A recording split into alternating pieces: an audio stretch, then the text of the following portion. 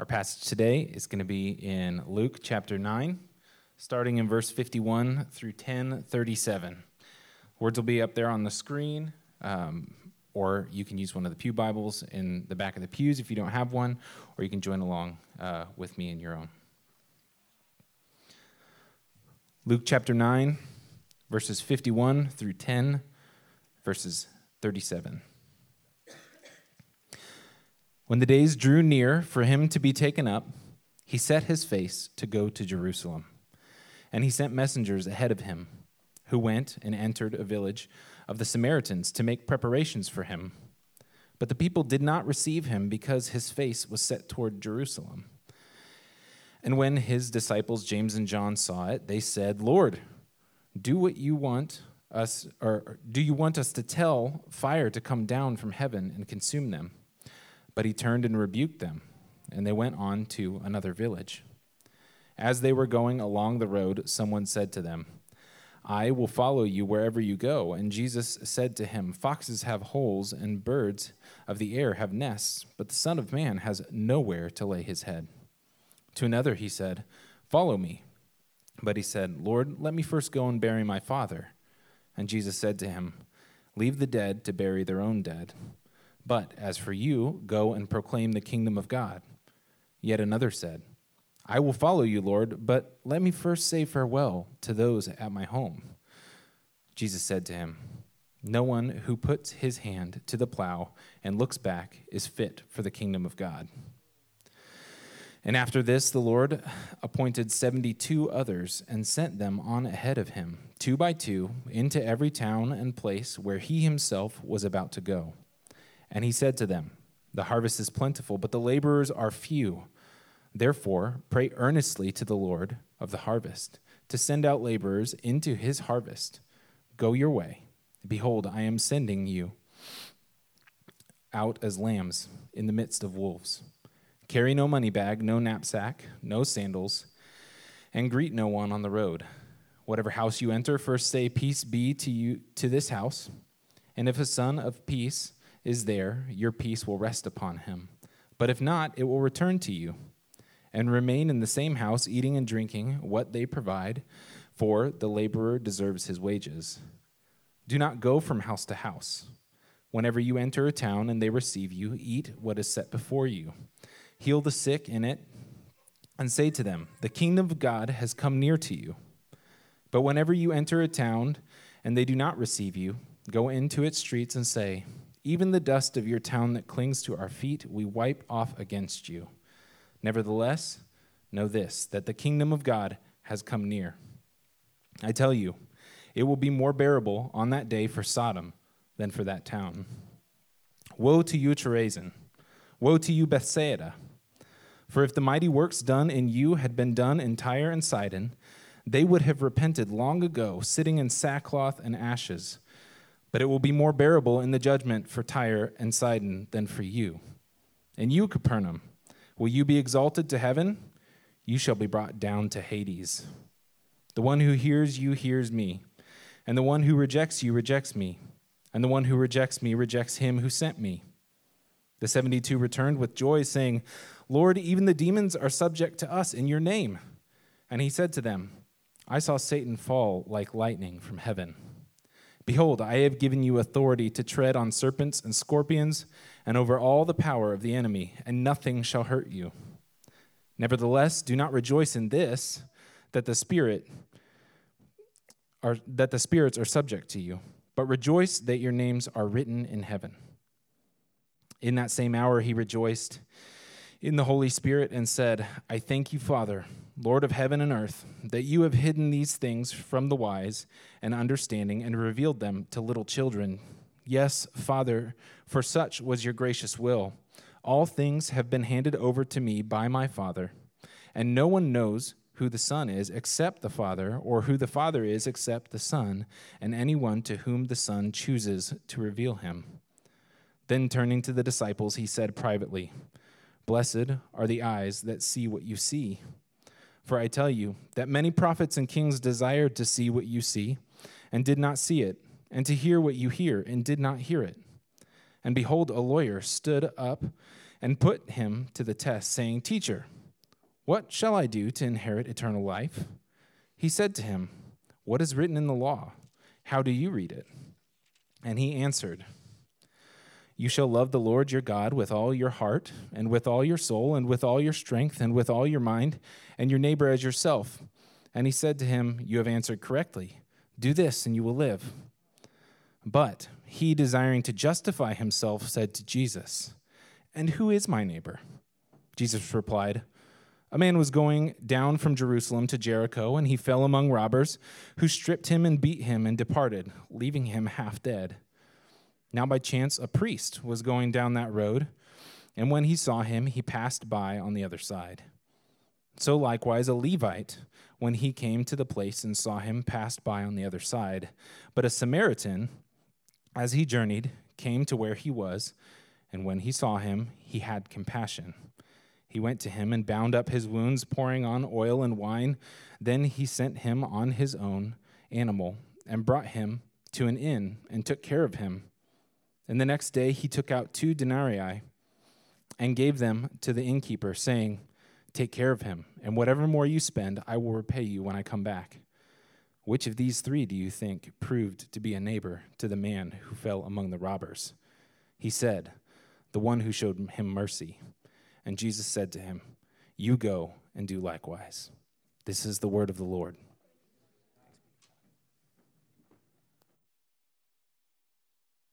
Let's pray. Lord, you've given us your word here as you sent out your disciples with a message.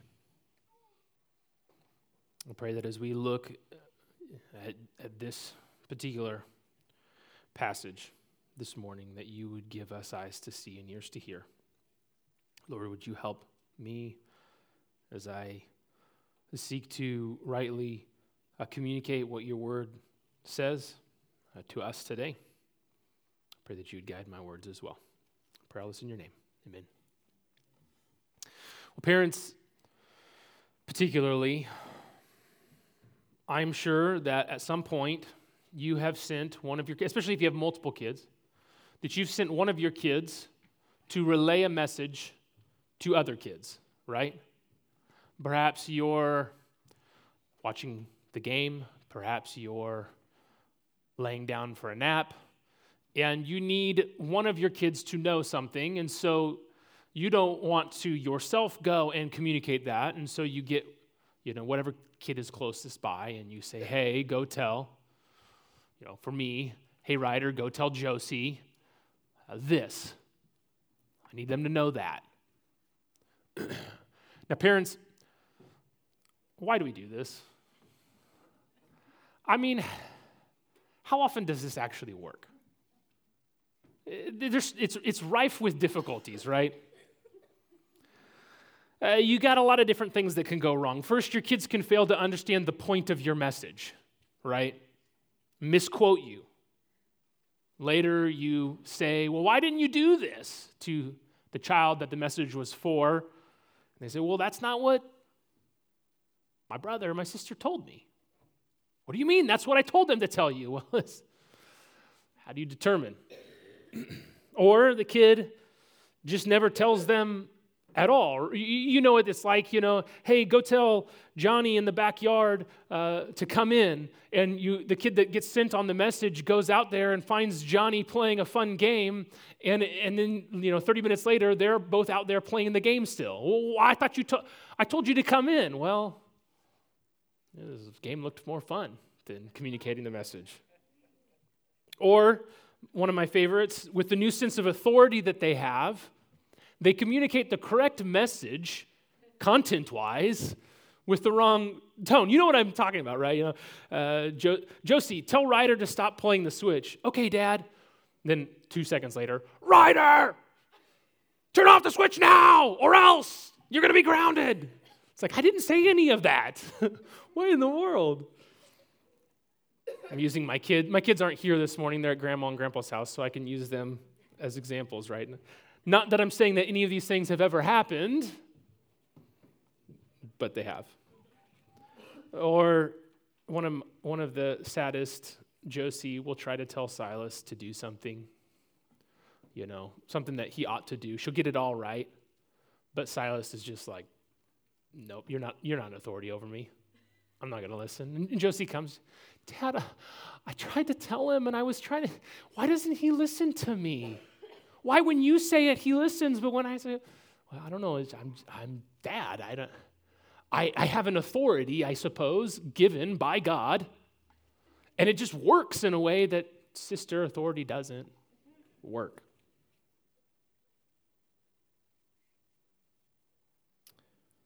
All that to say, in Jesus' wisdom, in God's will and purpose, he sends disciples as messengers before him.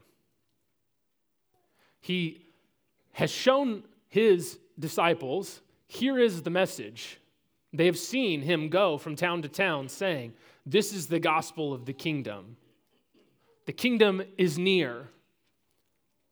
And then in our passage, he sends them out before him to give that message.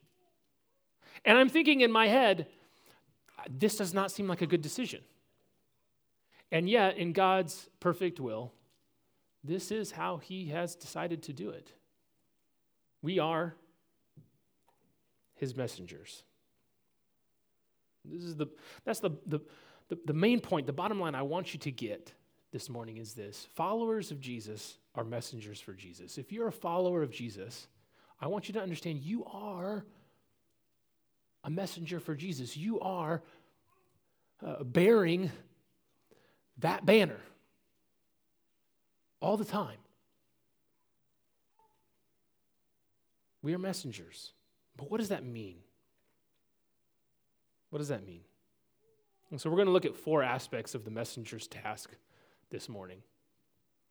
The purpose of the messenger, the responsibility of the messenger, the authority of the messenger, and the heart of the messenger.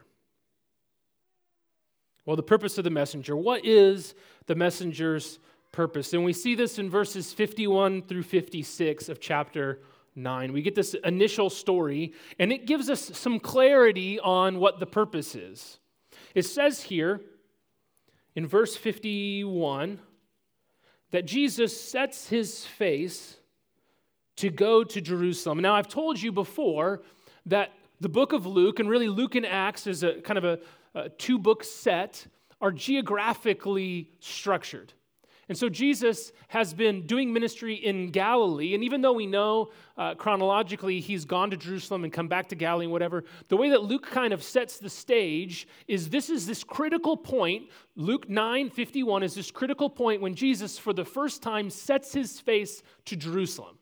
Now he is going to do the thing that he came to earth to do.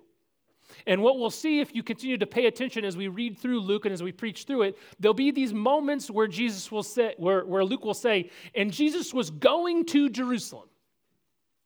And Jesus was going to Jerusalem. These are key markers in the text.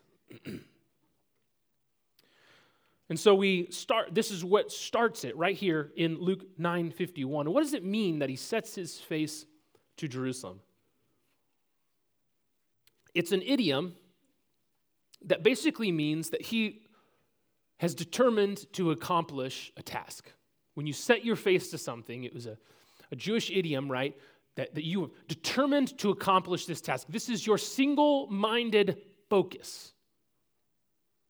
So that's what Jesus has done, to go to Jerusalem and accomplish what we heard Elijah and Moses on the Mount of Transfiguration talking to Jesus about last week.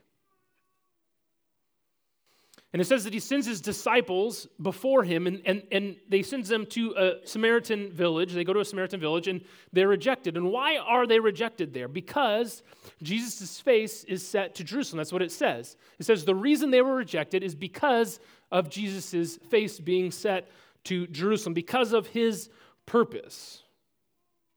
Now, does that mean that they rejected Jesus because by their will they chose to reject him? Or does that mean that they rejected Jesus because by God's sovereignty, it was to bring about God's plan? My answer to that question is yes.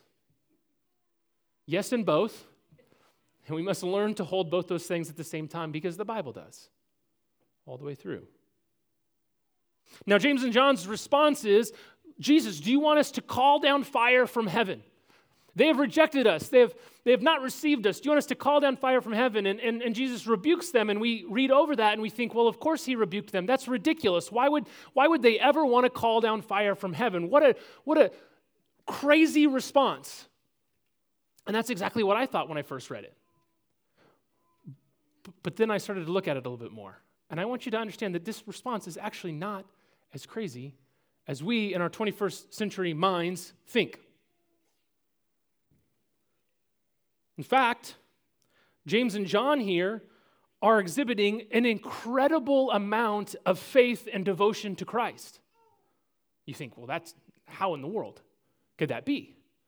They're wanting to call down fire from heaven. That's ridiculous, Cody. How are they showing a great amount of faith and devotion to Christ? Let me explain.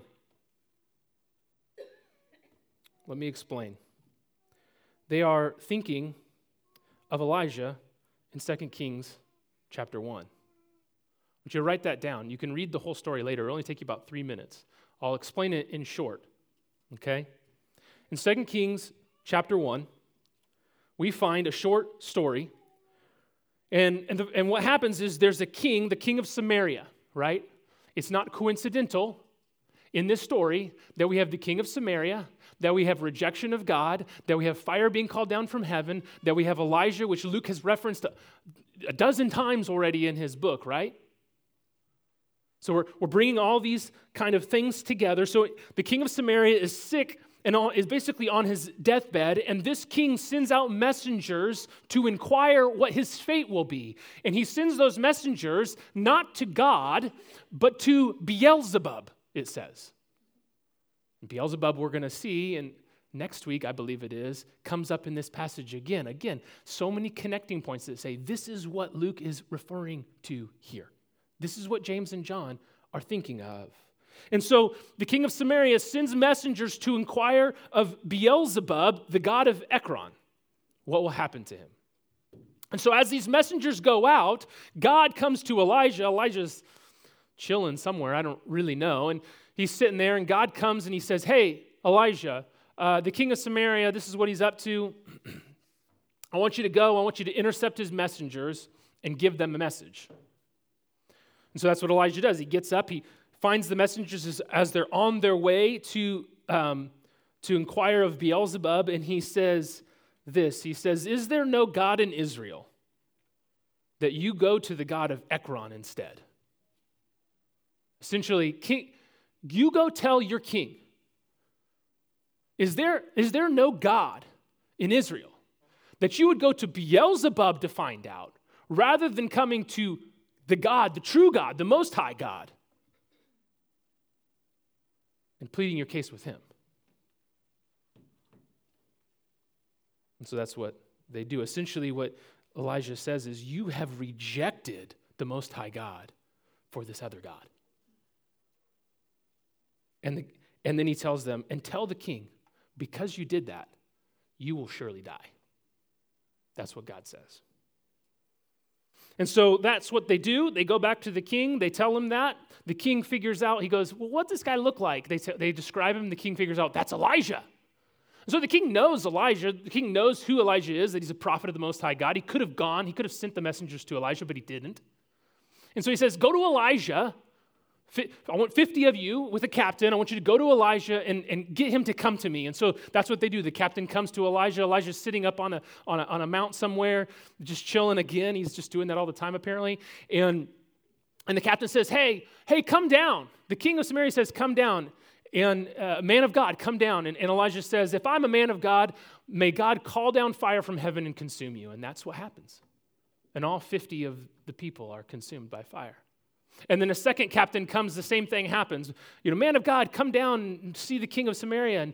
And Elijah says, if I'm a man of God, may fire come down from heaven and consume you. And that's what happens. And so the third captain gets sent, right? And now this captain has gotten a little bit wise to what's going on. And he comes, and instead of saying what the king told him to say, he says, oh man of God, may my life be precious in your sight. And Elijah goes, okay, I'll come down. And he goes to the king, and he gives the king the message himself. You see, Jesus rebukes them, but why? Does he rebuke them because it's ridiculous that someone should be judged with fire for rejecting Christ? No, that's exactly the judgment they deserve. That's exactly the judgment that is deserved for rejecting the Most High God.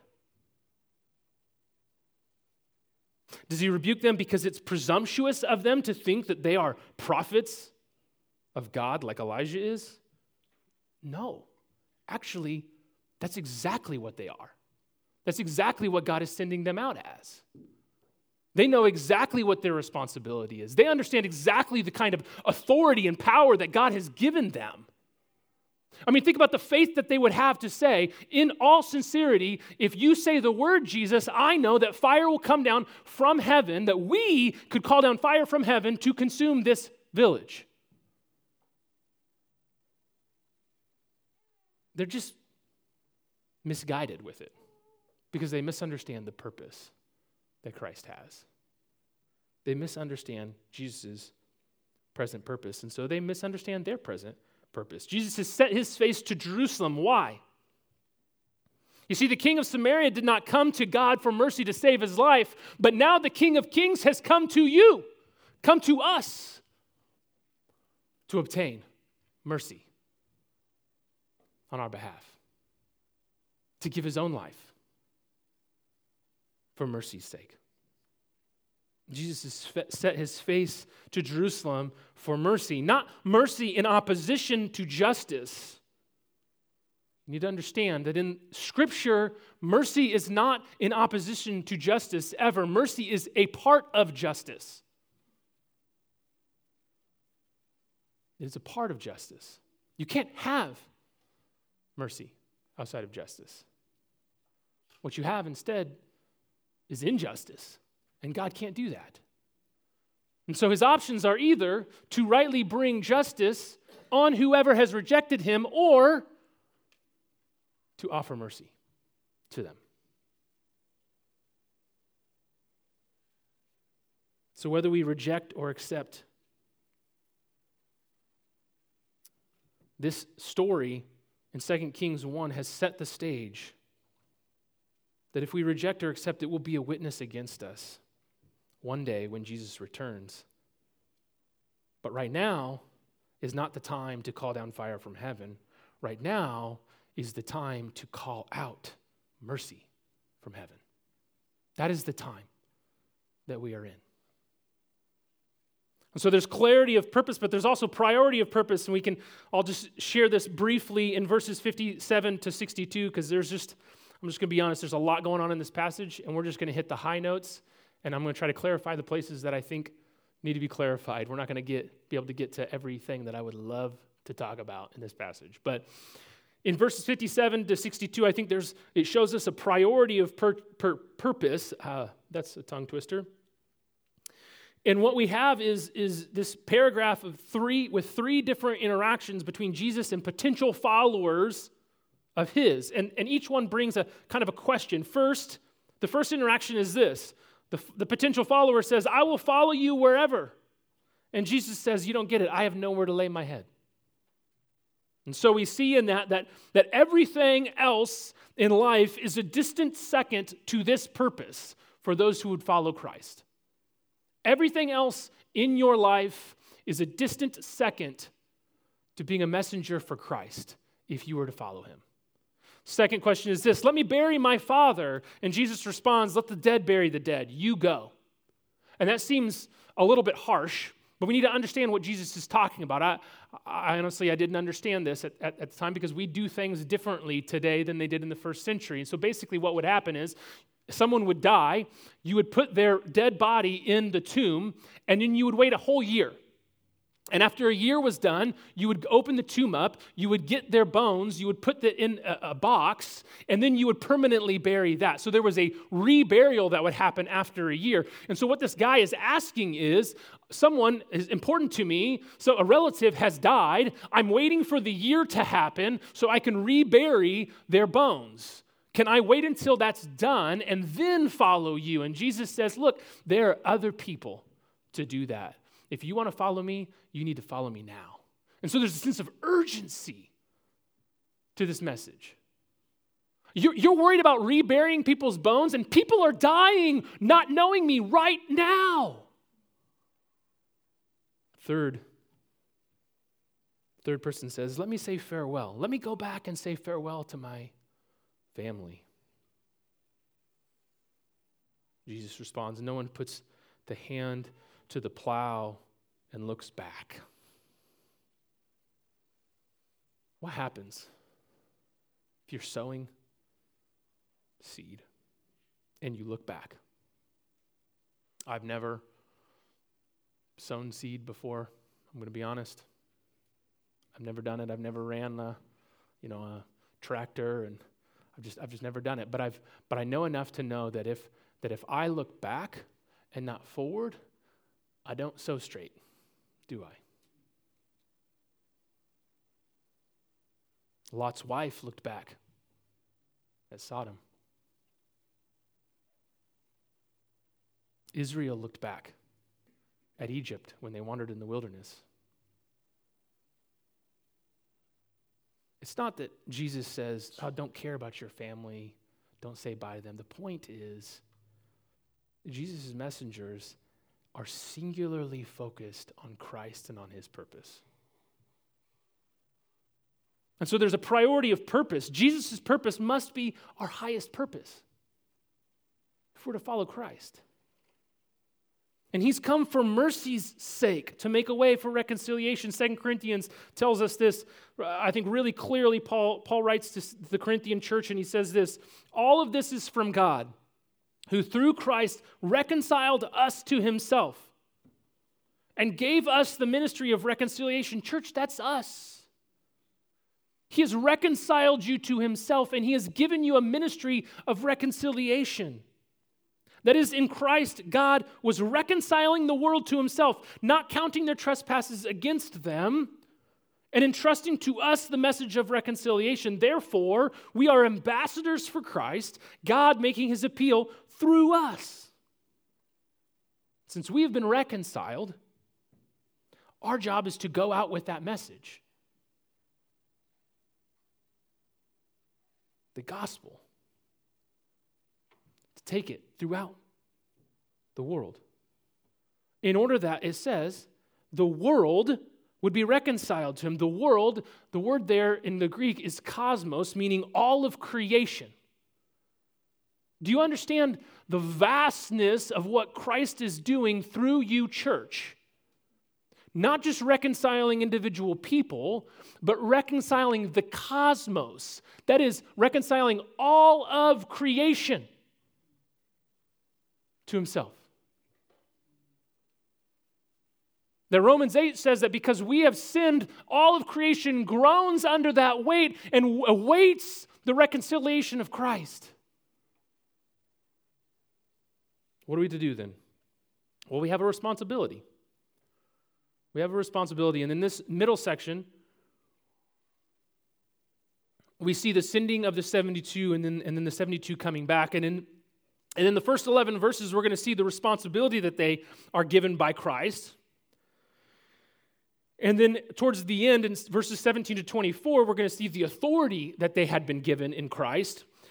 And there's going to be this little bit in the middle, and it's really the center of this entire passage, verses 12 to 16, where the authority and the responsibility are going to overlap. And hopefully I'll explain that well to you, but I want to tell it to you beforehand so you know kind of where we're going. So overall, responsibility and authority, we need to understand, go together.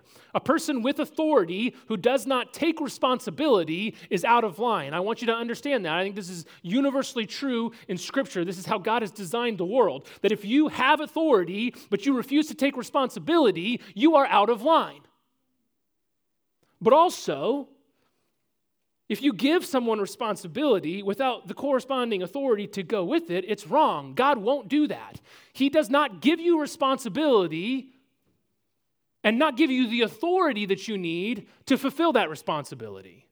If you think you need more authority, what you're probably doing is taking more responsibility than you ought.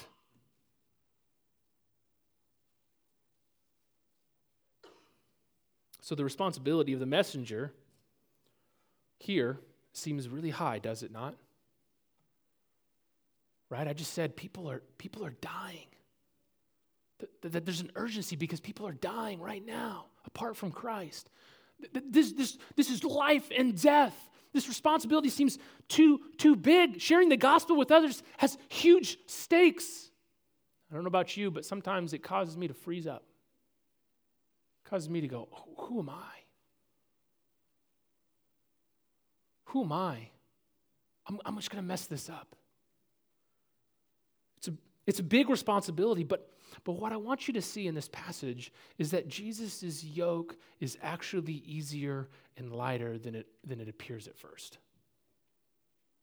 Look at Jesus' instructions here. First, I want you to see that our responsibility, while we do have responsibility, our responsibility depends on God's promises. Verse 2, it says that God says that the harvest is plentiful. That's his promise to us. Yes, we have a responsibility to go and reap the harvest, but yet his promise is the harvest is plentiful. You don't have to worry about the harvest being plentiful. I take care of that, he says. Then in verse 3, it says pray, okay? Our responsibility is to pray, but God promises there to be the Lord of the harvest and to send out laborers. God does that. God does that. Okay, verse 3, continuing, we go our way, right? Okay, we need to go. That's our responsibility, but it's God who sends us where we need to be.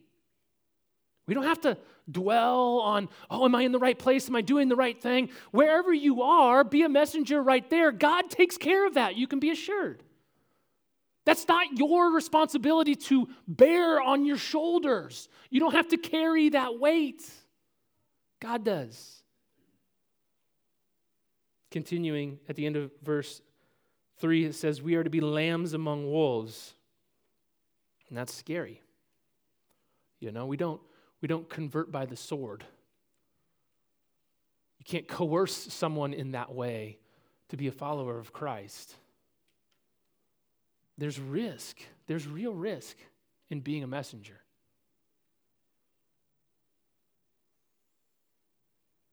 But this passage, it's actually referring to passages in Isaiah 11:6, Isaiah 65:25, both of which say that in Messiah's kingdom, in the kingdom that we have already established in the book of Luke, Christ is bringing in, right? We've talked about this. This is the kingdom. This is the messianic age that Christ is ushering in his life and in his death and in his resurrection.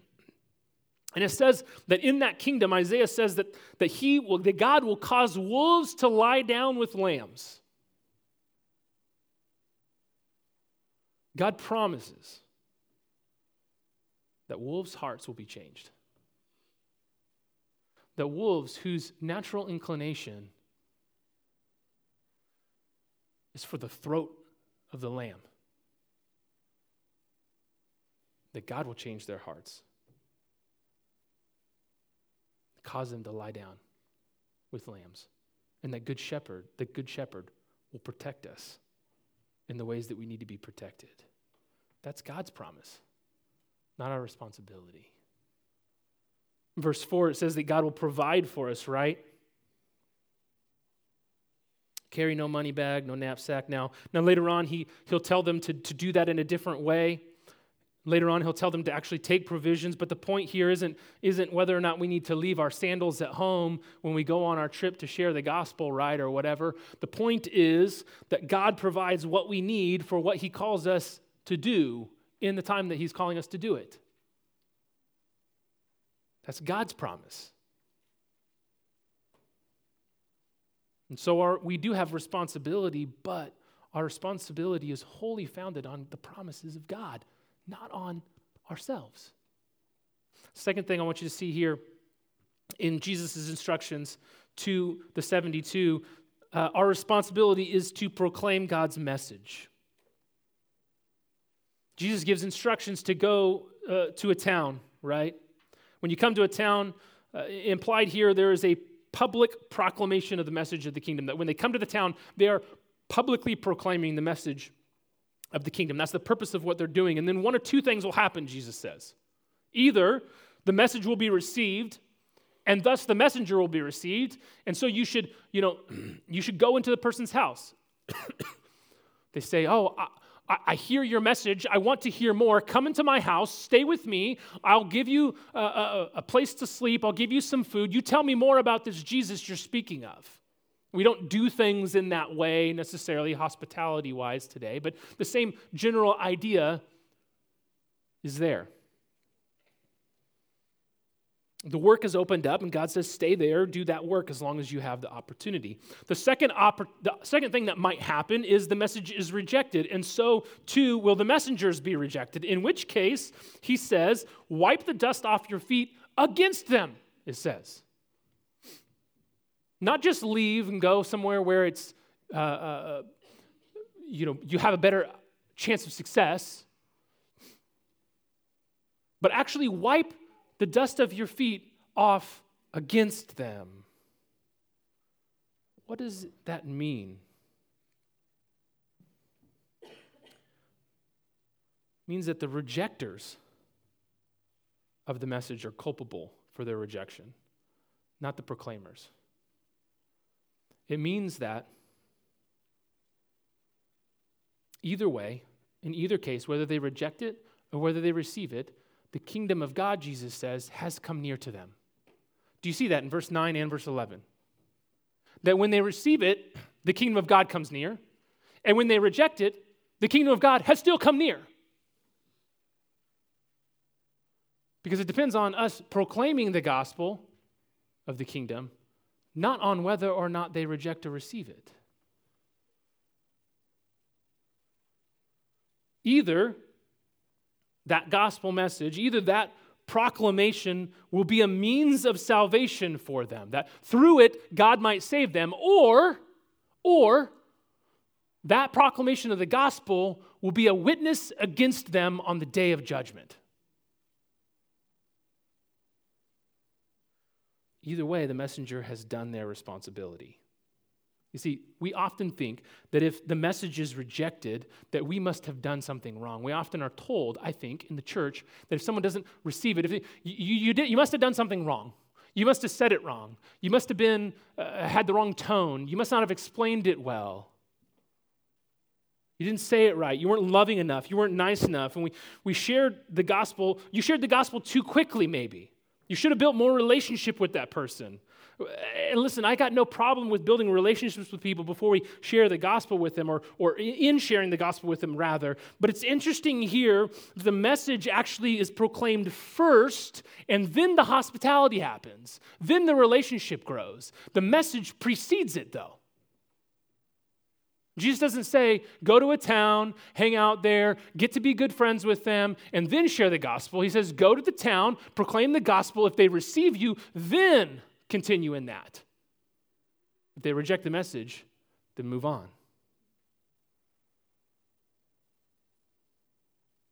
Listen, I'm not saying that we use the gospel to tick someone off intentionally, right?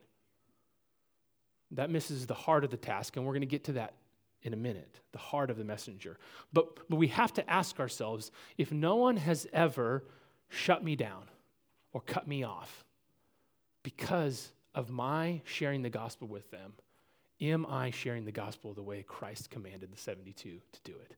Am I sharing the gospel the way that Christ commanded his disciples to do it in the Great Commission? Because it did happen to them every single time.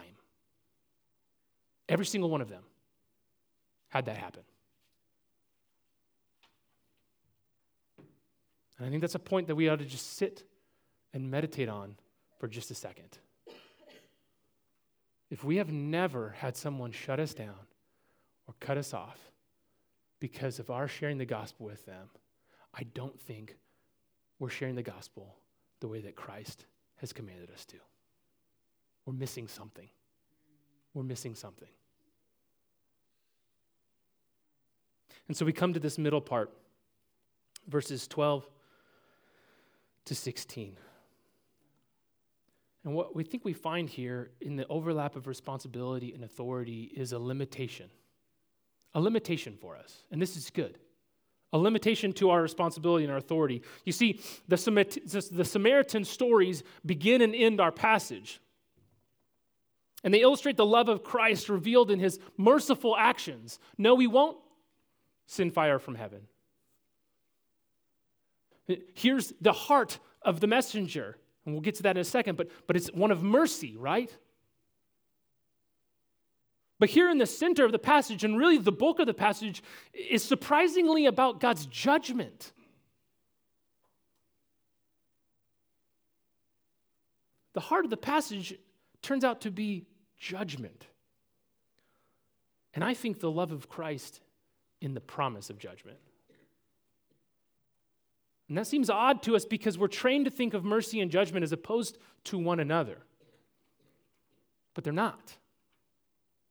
James, John, you and me, we lack the responsibility or the authority to call down fire. Jesus will be the judge, jury, and executioner on the right day and in the right way. And so we don't have to concern ourselves because Jesus promises to take care of it in verses 12 to 15.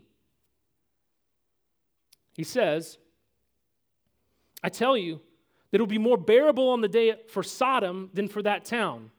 Meaning, Sodom did not have as much revelation as they have. Sodom did not know what they know. Sodom did not see Jesus himself walking on the earth. Sodom did not have what they have. And because of that, because they've rejected Christ, just like Sodom did, it will actually be worse for them than Sodom. And just to bring the point home, here we have in verses 13 and 14 and 15, woe, woe, woe. If Tyre and Sidon had seen what you saw, had heard what you heard, they would have repented. But you didn't. The people who have greater clarity of the gospel on this side of Christ's coming will be more culpable of their rejection of him than those before. The people who reject Jesus himself are more culpable than those who rejected the prophets who spoke of him. The people today on this side of Christ's death, burial, and resurrection, with the power of the Holy Spirit going forth throughout the world, they will be more culpable than even the people whom Jesus is speaking to here.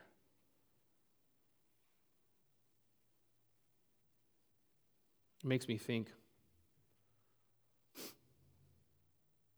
about Judas, who followed Christ, who ate with Christ, who was sent out by Christ in this passage, who most assuredly cast out demons, who most assuredly shared the gospel of the kingdom in these cities, and was either received or rejected, who had greater clarity, maybe than anyone who ever rejected Christ. What will it be like for him on that day? And for us who fancy ourselves followers of Christ, that ought to give us pause for a second to think. If Judas could go all that time following Jesus physically, hearing him, seeing him physically, and in the end, betray him, reject him,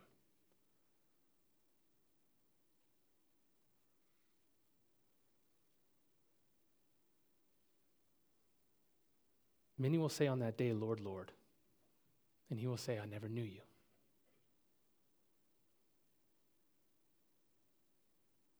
Will we follow him to the end? Will you follow Christ to the end?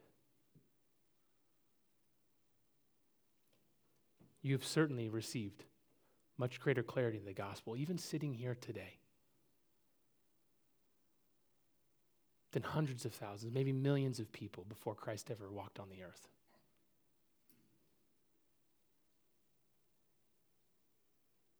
But why do I say that this promise of judgment is the love of Christ? Why do I say that? It seems odd in our day to equate judgment with love. And I think verse 16, which is really the very center of this whole passage, helps us. You see, the rejection of these towns is not a rejection of the messenger per se. It's a rejection of Christ and the Father. The object of their rejection is God, not us. And the weight of it, God will bear. We don't have to. And the response to their rejection, God will take up. You and I don't have to take it up. And friends, that frees us to communicate Christ's judgment rather than bringing Christ's judgment. You see what I'm saying? It frees us to communicate Christ's judgment and in that way also extend the mercy of Christ in our actions and our words rather than feeling like we need to bring the judgment of Christ in this situation. It's difficult to continue to extend Christ's mercy when you're being rejected and beaten and arrested and perhaps your friend has been killed and perhaps your friend has betrayed you. It's difficult. No, we don't grasp that because frankly we live in, it's pretty comfortable. It's pretty comfortable. You read some of Paul's words about people who've betrayed him, Demas who left him. He stood in trial and no one stood with him. And yet he extends the mercy of Christ. Listen, if you say, well, God's love should be enough to not seek vengeance on someone, I say, sure, yes, but what is God's love if people wrong us and do evil and there's never any justice for it? How is that love? How could that possibly be loving?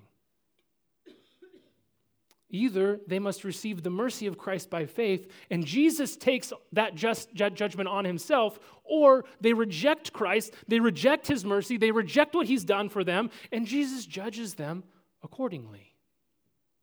Just like the king of Samaria.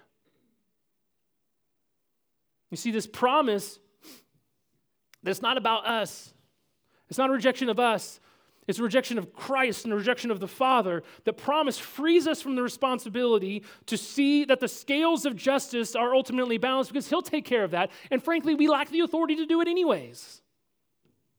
And this frees us to extend the mercy of God in repentance, in the repentance of sins to anyone who's willing to listen. So I'd argue that the promise of judgment here is perhaps one of Jesus' most loving promises. Paradoxically, I think it's one of his most loving promises.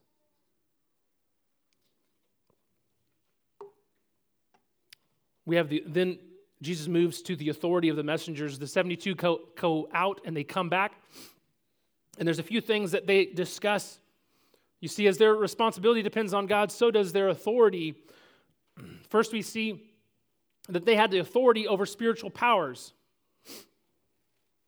Jesus says that I saw Satan fall like lightning from heaven, and they said, Lord, even the demons are subjected to us in your name. And Christ is changing something in the order of the cosmos as he's reconciling it. The organization of the spiritual power structures of everything is being overturned as his kingdom is coming in.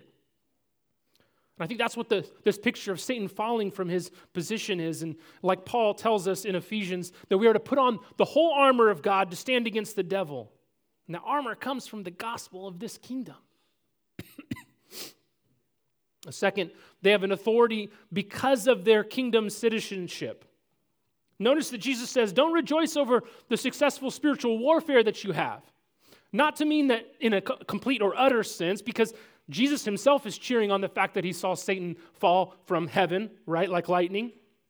but in a comparative sense, that the power that they have is nothing compared to, or the power that they have is nothing without your names being written in heaven. And I do wonder if when he said that, he looked at Judas in the eyes. You see, one doesn't grab for spiritual authority for authority's sake like Simon the magician did in Acts. Rather, we are united with Christ first. That's the glory. That's what's wonderful, the most wonderful thing. But because we're united with Christ, we are then given authority by him, from him.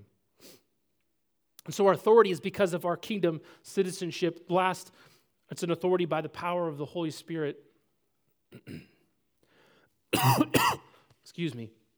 It's not just rejoicing that Satan is falling or rejoicing that we have kingdom citizenship, but Jesus rejoices in the Holy Spirit in verse 21. He rejoices in the work that the Holy Spirit does, and that it's the Father's plan. The Father hands the kingdom to Christ, and Christ, by the Spirit, the Spirit reveals that kingdom to those who enter it. If you've been reading along with us in our Bible reading plan for the year, then you've read John 8 and 9 this weekend. And Jesus is saying essentially the same thing in John 8 and 9 when he talks about the judgment and he talks about the man whose eyes are opened. He says the Spirit has to do that. You Pharisees, your eyes are physically open, but they're shut spiritually. But this man's eyes were closed physically, but now they've been opened because I opened his eyes spiritually as well. And he sees the kingdom and he believes in Christ.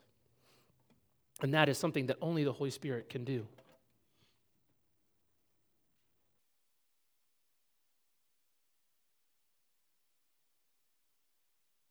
It says that many prophets and kings desired to see what we see. But now in Christ we know, after his ascension, that we all of us who are in Christ, receive the Spirit. And in Christ, all of us are messengers like the prophets. And in Christ, everyone rules with him in his kingdom over the powers of evil. But there's one last critical piece that I think we can't miss, and it's the heart of the messenger. And friends, I'm sure you've heard the story of the Good Samaritan 100 times, and I'm not going to get into all the details of the story. I want to skim over some of those things that probably you've heard before, and I want to concentrate on the ones that are most critical to this message and to the overall passage today. You see, a lawyer gets up to test Jesus and ask him what he needs to do to inherit eternal life. And Jesus refers him to the law. The lawyer is an expert in the law. He should know. What's the law say? And the lawyer answers what you'd expect him, an expert in the law, to answer. You know, it's like your catechism question for the future lawyer in Israel. He quotes Deuteronomy 6, love God totally. He quotes Leviticus 19:18, don't take vengeance or bear a grudge, but love your neighbor as yourself. Those are the Sunday school answers. And Jesus says, do this and you'll live. That is, do it, abide in it, continue in it, and you'll live. The person who has faith will live according to the law and persist in the law. And you say, well, maybe that sounds a little legalistic. Who can do that? But even in the Old Testament, the law was never meant to be heartless works. Deuteronomy 6 tells us to love the Lord your God with all your what? Your heart. Your heart. It's the first thing.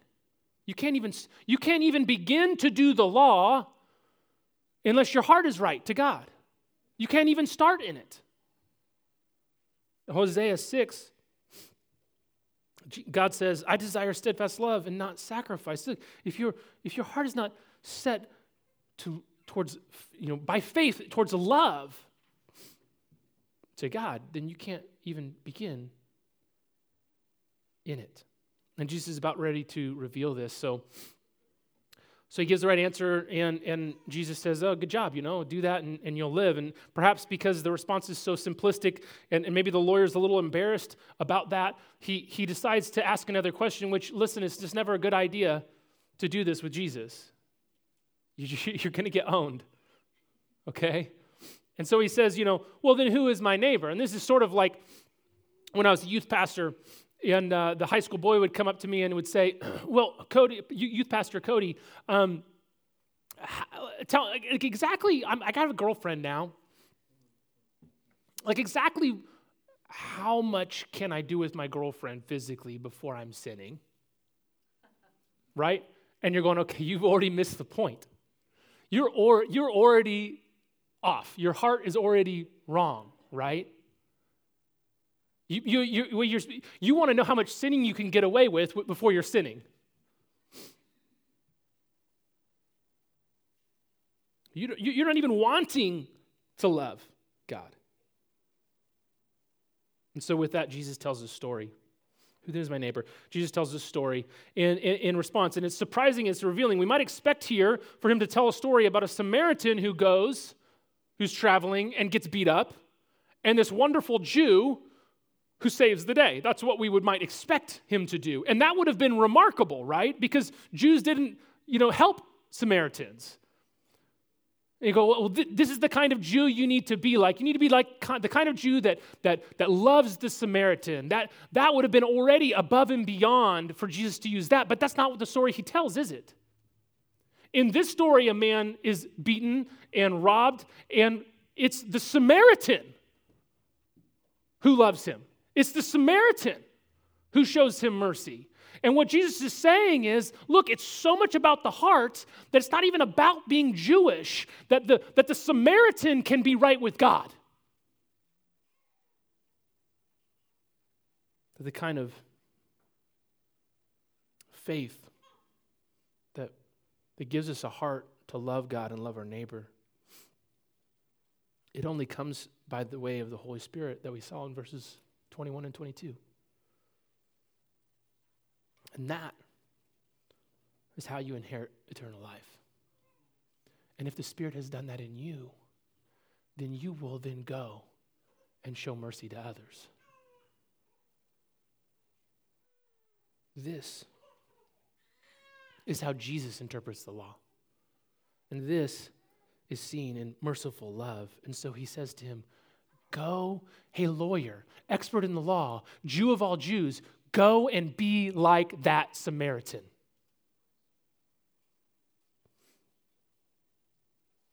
See, the lawyer asked, who is my neighbor? Presuming to seek to find out who he could get away with not loving. Who do I have to love, Jesus? And Jesus' response is essentially, the question you should be asking is, who are you, lawyer? What is your heart?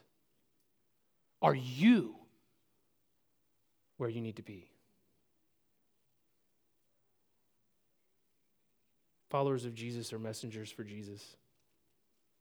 And that message is a merciful message of reconciliation to all who trust Christ. And for some reason, church, in God's wisdom, he's given it to us. But here's the difference. When my kids go to share that message with their sibling, they go away from me. I don't know what they're saying. But listen, if you're in Christ, when you go to share that message, God is with you because his Spirit is with you. And it doesn't depend on you. He will help you. And so you can do this freely. You don't have to carry that burden and responsibility. The authority of the Spirit is with you. It's only by the Spirit you can do it anyways. But our hearts are absolutely critical. And so I want to conclude with what Paul says to set up the earlier passage in 2 Corinthians 5 that I shared. Just before that, he says this starting in verse 12. He says, we are not commending ourselves to you again, but giving you cause to boast about us, so that you may be able to answer those who boast about outward appearance and not about what is in the heart. For if we are beside ourselves, it is for God. If we are in our right mind, it is for you. Listen to this. For the love of Christ controls us. Because we have concluded this, that one has died for all, therefore all have died. And he died for all, that those who live might no longer live for themselves, but for him who for their sake died and was raised.